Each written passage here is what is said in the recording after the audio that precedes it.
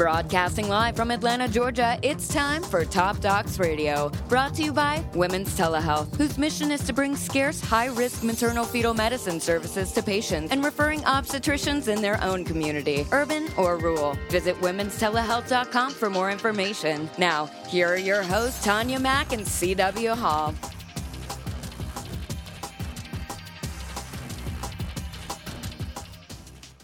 What is up, everyone? It is CW, your host here on the Top Docs Radio Show. Tanya is out and about traveling right now today, so it's just me. But we're going to be getting into autism. I've got Dr. Caitlin Delfs, PhD and licensed psychologist with the Marcus Autism Center with me here in the studio today. Thanks for taking some time. Absolutely. Thanks for having me. No problem. So let's talk a little bit about your work, because from what I understand, in your daily work, you're focused on young people dealing with autism. What you're going through school, and you decided, I want to go into psychology, and then from there, I want to work with these folks. Talk about the evolution that you went through that brought you to where you are. Sure. So, like many people who graduate with a bachelor's degree in psychology, when I finished, I wanted to know what in the world I was going to do with that degree. I moved to Atlanta and I started working at what was at the time the Marcus Institute. And I worked as a direct line therapist with young children with autism and other developmental disabilities. I got my start there, sort of understanding behavior analysis and that approach to treating young children with autism. And so I went on to graduate school. I studied school psychology, where I worked with many wonderful mentors in the field of autism, and my interest kind of grew from there. Did you have any kind of personal experiences along the way that made you want to go down that path academically? Not specifically, although I did have the opportunity to work with some young children in a special education classroom in Clark County in Athens, Georgia, many of whom had a diagnosis of autism. And so that was my first start interacting with young children and their families who were affected by autism. Looking at autism, talking about some statistics around it, CDC estimating the prevalence of autism spectrum disorders in the U.S., approximately 1 in 68 children. That's a lot. Surprising, I wasn't aware of just how many that children around the country were dealing with this issue, affecting males more than females by a pretty significant margin, looks like. Mm-hmm. And it's a class of neurodevelopmental conditions, including interaction difficulties, communication and language impairments, repetitive behaviors. It can be very disruptive for obviously the individual's life, but it's also very challenging from the perspective of the home. Their experiences in the learning environment and work. So it's certainly one that is warranting a lot of attention in terms of what's causing this issue, and how to go about it. So when we talk about autism spectrum disorder, how do we come to the realization this is what we're dealing with? That's a great question. I think there are some pretty well-defined red flags for parents or care providers who are experiencing some of these symptoms with their children. So some of the first things that you might notice are things like no babbling or cooing by 1 year, no pointing or waving by 1 year, no spontaneous 2-word phrases by 2 years, different things like that are red flags for parents as well as pediatricians. And when we talk about just the prevalence and the high rate of occurrence of autism spectrum disorder, is it because we're more aware and therefore we are diagnosing it more, or is it truly happening more frequently than it used to? Right. So as you mentioned, the new prevalence rates put out by the CDC are 1 in 68 children in the United States have a diagnosis of autism. And that is an increase from 1 in 110 about 10 years ago in 2006. Those were the prevalence rates. So it's increasing. The numbers are increasing pretty dramatically. Unfortunately, we don't have a perfect scientific answer for why that's happening, but you mentioned a couple of options or possibilities. So one is that there is just more awareness of parents and caregivers, teachers, pediatricians, et cetera, who are just sort of more aware of this constellation of symptoms and are making diagnoses earlier. There's also the idea that there may just be a different way that we're gathering information about prevalence now. So the CDC has gathered information in different ways across time. And so some of those differences in the way they gather information may have an effect on prevalence rates. It could be that there is a higher increase in the prevalence of autism, but more likely is probably that the diagnostic criteria for autism has actually changed significantly over time. And many think that the more recent diagnostic criteria are a little bit more encompassing and include more individuals with autism that previously may have had a different diagnosis. Well, you talked about some things that you would expect to see in a very young child, even infant age, and into the toddler years. Are we able to make diagnosis at that point, or is it more a matter of we're not seeing certain milestones that you talked about, the babbling, the pointing, different things like that you would normally see with these young folks? I mean, when can I be diagnosed such that we can actually begin to do some things that hopefully will help with it? Right. The average age of diagnosis for autism in the United States is 4.5 years old. Wow. And it's even later for some underserved population. However, many experienced clinicians can diagnose as young as 18 to 24 months. And in fact, the Academy of Pediatrics has suggested that pediatricians use autism-specific screening checklists at both 18-month and 24-month well-child visits in order to make this happen. Many parents who are concerned about their child's development and they bring these concerns to their pediatricians, oftentimes they're told, it's a phase, every child is different, this is going to happen, or he's just a boy, boys develop slower. Yes. Things like that. And so oftentimes, unfortunately, parents who have significant concerns at really young ages are not provided with access to more specific screening and diagnosis. With regards to the behaviors that you see, the signs that you see, you mentioned a couple, but I mean, are those the big ones, or are there more things that you see when a child is truly autistic? The core characteristics of any individual with autism is a deficit in social communication skills. And then the second characteristic is either repetitive behavior. Many people refer to that as stimming or self-stimulation. That might include things like hand flapping or twirling around or just engaging in non-purposeful or non-functional motor behaviors. And if individuals are higher functioning and have vocal or verbal skills, you might see things like restricted interests, where individuals are really focused on very specific things that potentially are not interesting to other people or don't really aid in social interaction with peers.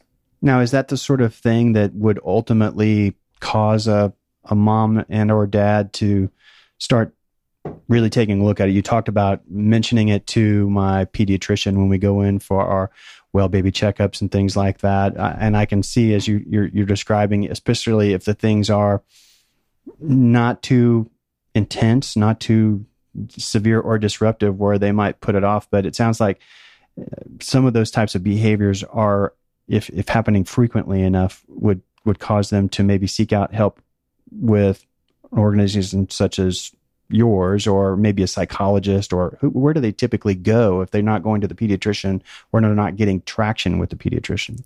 Well, Georgia participates in Child Find, which is the state's responsibility to identify individuals who have developmental disabilities.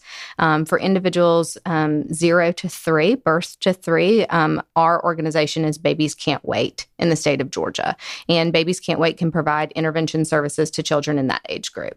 After the age of 3, if parents have concerns, they can reach out to their local public school system and access a diagnostic evaluation, not a diagnostic evaluation, but an evaluation to determine whether or not the child would meet criteria for special education services. Pediatricians can also diagnose autism. It's usually a provisional diagnosis as the family waits for a more thorough diagnostic evaluation from an experienced clinician. When my daughter is one that experienced some sensory processing as part of her situation, and it affected, her in the learning environment. She was one that would end up she had some dyslexia, for example, dyscalculia, didn't have any kind of autism or anything like that, but was one that benefited from, I guess, a different learning environment than what you would see in a traditional sense. When you're talking about autism, speaking with the teachers, for example, of the school where she was going, they talk about brain types. Is that what we're talking about here with regards to autism? I mean, are there some actual physical changes in the brain that we have identified that affect these individuals that cause this sort of spectrum of behaviors and things to occur? Unfortunately, with autism, we don't know the cause of autism. So we do know that it's a neurodevelopmental disorder, and the way that it expresses is in deficits in social interaction and language and communication. Often it's accompanied by a significant language delay. So many children who are not developing language by 1 year, by 2 years, by 3 years, kids who are not speaking. Because of this lack of communication, or at least related to it, are deficits in social interaction. So it's very difficult to say if there's a specific part of the brain that is affected by autism. And the one thing that we know for certain about individuals with autism is that they're all individuals, and they all present their weaknesses in social interaction and communication very differently. Some individuals on the spectrum don't have any vocal language or verbal language. They cannot communicate in a really functional way with other people. Other individuals are extremely talkative and verbose and, have higher education degrees and have very prominent professional lives in the world of science and art and a variety of other areas. So there's really just a huge spectrum when it comes to autism. And I guess that's why they call it a spectrum, because it has to do with just how extensively the condition is being expressed as to how it makes you behave and how disruptive it is for your life. Now, when it comes to, we've gone through the process of identifying my child as one that is dealing with autism spectrum disorder. Now what? What happens in terms of, if you want to call it treatment, what are we doing for the child once we realize that, yes, they're dealing with autism? Sure. So many people talk about early detection and how important that is. And the reason it's really important is that it leads to early intervention. And we know that that is key for successful outcomes in many individuals with autism. Once a parent or a caregiver has a diagnosis of autism, the next step, like you mentioned, is sort of overcoming the hurdle of, now what do I do? Mm-hmm. If you Google autism interventions right now, there are thousands of different treatments and therapies and approaches to addressing autism. And that can be really overwhelming for parents as well as for care providers who are not experts in the field of autism. And even for some who are, I think it's confusing. But the real focus or the real priority, I think, should be finding an intervention that is individualized for your family. And, any approach or any intervention that presents itself as being effective for every single child with a diagnosis of autism, parents should be wary of that, because there is no intervention that is going to work for every single person who has a diagnosis of autism, because as we've talked about already, every individual is different. So the treatments need to be individualized as well. The other things to look for in terms of interventions are involvement of family and caregivers. So the way that families are involved in intervention can look very different across different therapies, but it's really important that parents and even siblings are included in intervention. And this could be through sharing of data or information that's collected during sessions, actually involving siblings into treatment sessions as great peer models for the child with autism, training parents and other caregivers to work with their children outside of treatment sessions. Parent involvement is really, really important. And then I think one of the most important things is empirical support. So making sure that any intervention that you're seeking out has research to back it up. And when I was talking about my daughter, I mentioned the fact that she had sensory processing. One of the people that she ended up spending some time with when she was young, she's no longer going through those types of treatments or therapies, I guess, if you will, or interventions, I guess is a good way to talk about it. She would go once or twice a week to an occupational therapist and was doing a number of exercises that almost looked like play, but they were actually training some body movements and strengthening certain body parts, for example, core strength and different things like that. What does it look like? You talked about an intervention with regards to autism spectrum disorder, and you're a psychologist. Is that where I'm going to do the work on trying to, learn other, different ways of behaving or learning how to interact in certain situations? Is that my milieu, if you will, for where I'm going to work on dealing with autism and how it's affecting my life? Is it going to be in an office with you? It can look really different for different kids, and usually it's a constellation of care providers. So oftentimes individuals with autism have access to occupational therapists or OTs. They oftentimes work with physical therapists. Speech-language pathology is another huge area of focus in terms of intervention for individuals with autism. Psychologists, and then also behavior analysts. So those who have training and experience and are credentialed board-certified behavior analysts have a lot of experience working with behavior in general. And so that approach, applied behavior analysis, or ABA, is one approach that has been shown to have a lot of empirical support for working with individuals with autism to increase really specific behaviors that we want to see more of, as well as decrease some of those problematic behaviors that we'd like to see less of. Now, when it comes to the treatment and intervention for autism spectrum disorder, what's my life like? Am I seeing you a couple of times a week? How does that process flow? Every approach has a different sort of ratio of intervention and number of hours per week. And the type of therapy that we provide at the Marcus Autism Center through the Language and Learning Clinic, which is the department that I work in, we see kids in our clinic every single day, Monday through Friday, for a couple hours or 3 hours each day. And then in our home-based program, where we are actually providing therapy in the home of our families, we see kids anywhere from 2 to 5 days a week.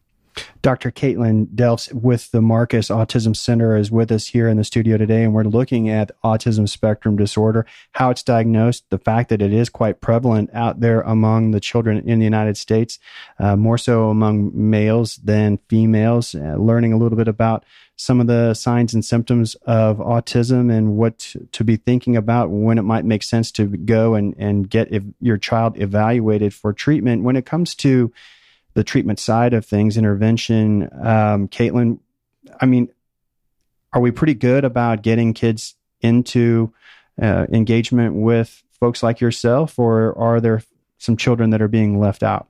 Unfortunately, the answer is yes. There are a lot of children who are left out. There's some research that suggests about 80% of individuals who would benefit from early intervention are not getting access to that intervention.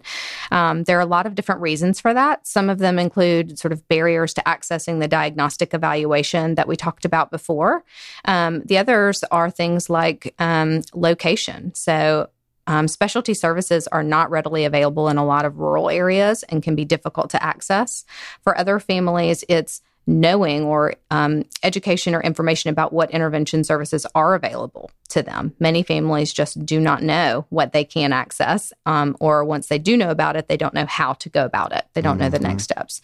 And then I think one of the other more significant barriers is cost.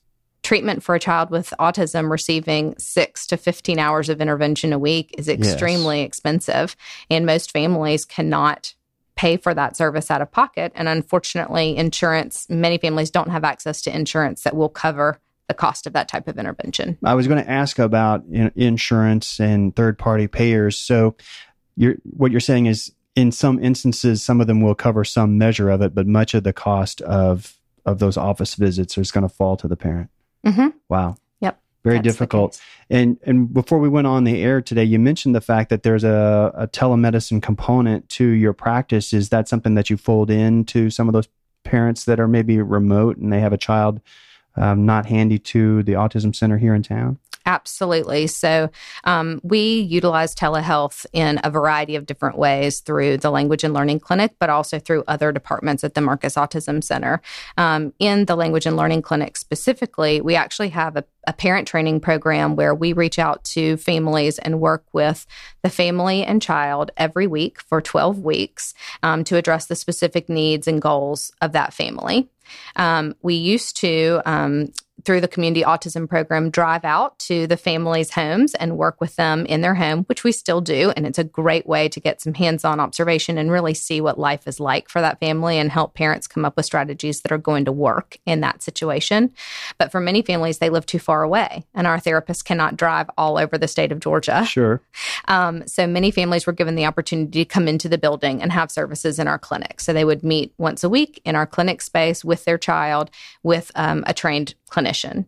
But there are still many families who can't access intervention that way either due to things like transportation. They don't have reliable transportation or they can't make it into the building. And so we've been able to use telehealth that way to connect with families while they sit in their living room or in their kitchen with their child. And they can communicate through this web-based platform called WebEx with a clinician, a very specialized trained clinician who's in the building.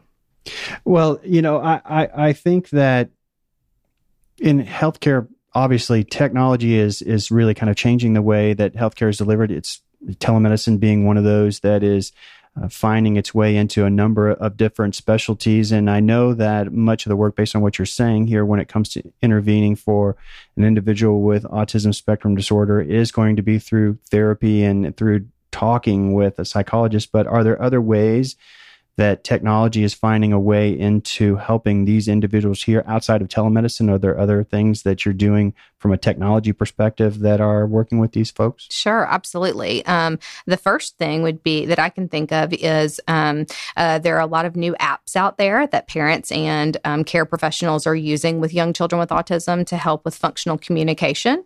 So in the past, we've often trained children who do not have access to, that are not speaking, to use pictures to communicate because we want to give them a way to express themselves and their wants and needs. And so they were given pictures that would be of the particular items that they wanted, and they would exchange those, saying, for example, handing over a picture of bubbles to say, I want to play with some bubbles right now. But now there are some really great apps that you can use that allow kids to use an iPad or some other tablet to not only select the picture, but then it is voice activated. So then or voice generating. So then it generates the actual statement that the child is making. So that's one pretty significant way.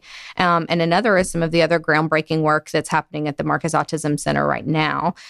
Dr. Ami Klin and Dr. Warren Jones have developed some eye tracking technology, and they are currently adapting that to be used in pediatricians' offices all across the state of Georgia to help with early detection, screening, and diagnosis of children younger than 18 months. Now, I was going to say that I remember hearing something about that. One of the early signs, I guess, is the eye movements of the infant and young toddler. Mm-hmm. Very interesting. Yes, I think Dr. Klin and Dr. Jones could probably speak more on that particular subject, but I think that the general gist of their findings is that they have found that individuals with autism have different eye patterns, the places that they're looking when they're watching a video that includes like a social interaction.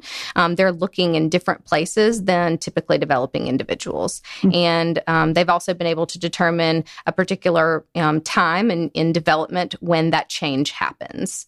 And so using some of that information, they're working towards developing this really amazing eye tracking tool. Would you say that the research that is being done today, is it really more aimed at how we can better diagnose and intervene in terms of helping those individuals be able to make greater progress with regards to their communication and language type skills and other behaviors? Or are we also researching causes, trying to find and how are we progressing around the research front? Well, I think you're right. I think research in the field of autism is sort of coming at it from both ends. So trying to understand more about the causes of autism, but also trying to detect early and then develop more research around the interventions that are available to families. I mean, I suppose it's something, don't want to wade into too heavily, but I mean, the whole conversation around vaccinations, I mean, how does that play into your experience with the work that you're doing? I mean, does it at all? It doesn't really. I mean, there's no evidence to suggest that vaccines cause autism. Okay. And I think that the most contact that I have with a conversation about vaccines and autism comes from my initial meetings with families. Did the vaccination do this? Right, okay. Right. And I think that that's a really common question. And I think it makes sense that parents are asking that question because unfortunately there's so much misinformation out there. Mm-hmm. And I think for many parents, it's in some ways an easier solution. It's really easy to understand if someone just says, this is the cause. Unfortunately, though, that's not the case with vaccines. Mm-hmm.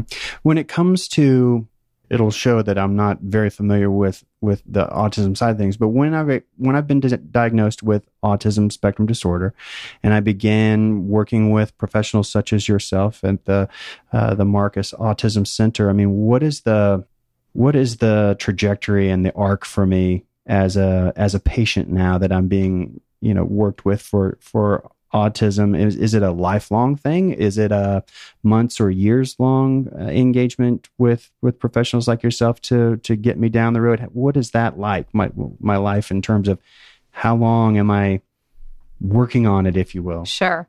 Well, autism is a lifelong condition. And so the interventions that individuals get to address their symptoms are really going to depend. So some families come in and they have a 12-week parent training program and they feel like they have the strategies that they need. They're able to generalize those skills to other settings, and that can be all of the intervention that they need, or that they feel is really beneficial. Other families or other children, depending on the way that they present, depending on the level of deficit or the severity of concerns, it may be years in intervention. I mean, the research right now suggests 20 to 40 hours per week of intervention for several years. Wow. But that really varies, for families. But that's definitely it's a part-time to full-time work. Absolutely. To get through it. That's interesting. And when it comes to getting involved with Marcus Center and other programs, I mean, are there questions that you would advise for parents to be thinking about when it comes to, where do I take my child? I think there are a lot of specialty care providers in the Atlanta area and throughout the state of Georgia that can help answer some of those questions. Pediatricians are definitely the first place to start. So if you have concerns about your child's development, you should absolutely be bringing those up to your pediatrician and making sure that your concerns are being heard. Once you've decided that you are ready to sort of pursue intervention, there are some great national websites like Autism Speaks that have tons of information for families and caregivers that sort of allow parents to experience what other families have experienced and sort of learn from them what some of the next steps might be. Now, we talked earlier about the fact that in some instances, particularly, it sounds like if either the symptoms are relatively minor or vague, or the child is particularly young, that in the pediatrician's office, that oftentimes some of those early signs go by the wayside and some time is lost. As we talked about before we went on the air today, a lot of the folks that listen to Top Docs Radio around the community end up coming from physician practices. Many of them are physicians themselves. Do you have advice or suggestions, recommendations for those primary care and pediatrician physicians out there that might be seeing some of these folks that might make them act a little more early to recommend getting involved with folks like the Marcus Autism Center? Sure. I mean, I think it's understandable that pediatricians cannot be experts in every single thing that might be affecting young children. And so I think that if there is a concern specifically with language, communication, or social skills, and some of these red flags are reported or observed, I think helping the family to actively seek out an experienced clinician with training and expertise in diagnosis would be an important next step.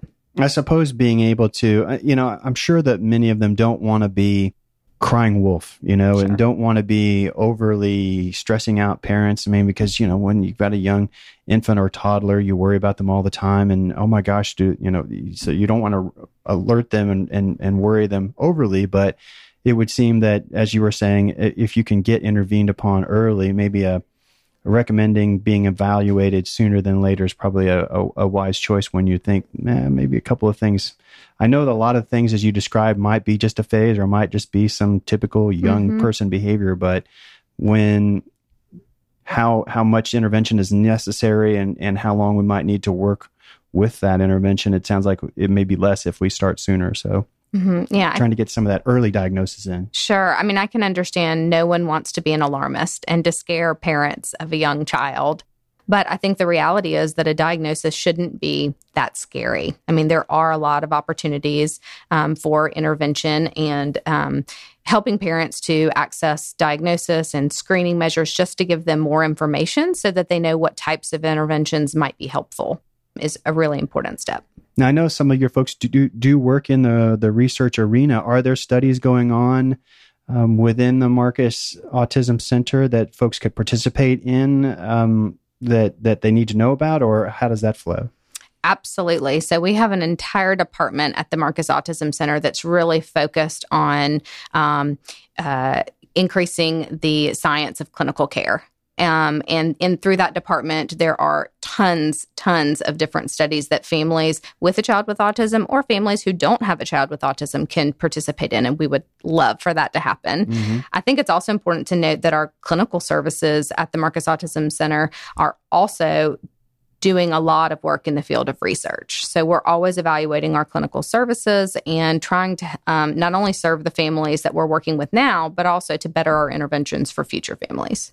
Talk about where folks can go to get more information, either to see if maybe one of those research programs might be appropriate for their child to participate in, either as a subject or a control, or just get involved with your clinicians. Sure. So the website to go to would be www.marcus.org, and there is a research page at the top. There's a link to that, so you can click there and find out a lot of information about our current research projects and how you might be able to participate in those. You could also call the Marcus Autism Center. The main number is 404-785-9400, and they can direct you to someone to answer any questions that you might have.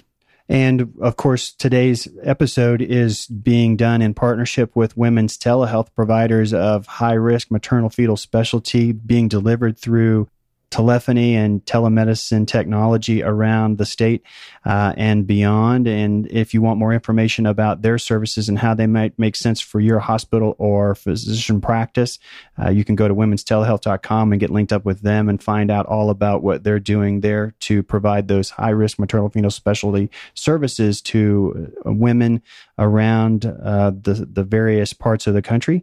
And if you've not done so already and you come back for the podcast, in the upper left-hand corner of the Top Docs Radio Show page, you'll see the Apple logo there. That'll take you to the Top Docs Radio Show podcast on iTunes, and you can subscribe to us. That way, when the new episode comes out, it's downloaded straight to your device, and you can listen to it whenever it's convenient for you. And we hope you turn around and share this information with your social media networks. Clearly, autism is one of those things that can create a measure of anxiety, and Caitlin here has shared, I think, a good bit of information that can help allay some of that from the perspective of there are interventions available for these folks when they're found to have autism, and they can, as Caitlin described, go on to have some successful lives. And getting in the care of folks like at the Marcus Autism Center can certainly help them do that. So we want to say thank you very much if you turn around and share this information with Facebook, LinkedIn, whatever the case may be for you.